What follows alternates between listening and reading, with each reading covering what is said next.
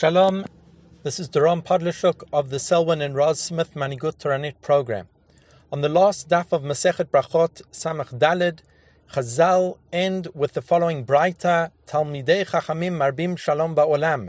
The sages increase peace within the world.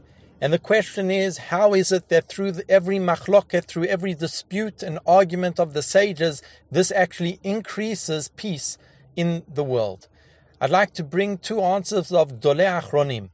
The Maharsha explains that through the takanot of Chazal in Masechet Brachot, through instituting the tefillot and through making the brachot for us, they bring peace between Am Yisrael and Avinu Shebashamayim, our Father in heaven, HaKadosh Baruch Hu. Says the Maharsha further in Masechet Yevamot that when Chazal made their takanot, they also increased peace between Am Yisrael, such as their decree that a woman who is an aguna can remarry even with one witness. The Meromei Asadeh, the Netziv, explains differently.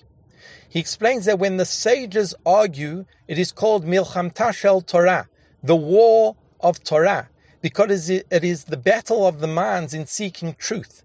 And when the sages do Milchamta Shel Torah, they actually allow us protection that when Am Yisrael goes to a physical war, we are victorious and we come out unscathed. And this is how Talmidei Chachamim increased Shalom Ba'olam. But the Netziv says further, that is true regarding our enemies. But regarding the nation itself and those who are not arguing with us and not fighting with us, the Chachamim increase peace in a different way. For they are the teachers of the Torah. And the Torah is Derachea Darchei Noam V'chol Netivotea Shalom.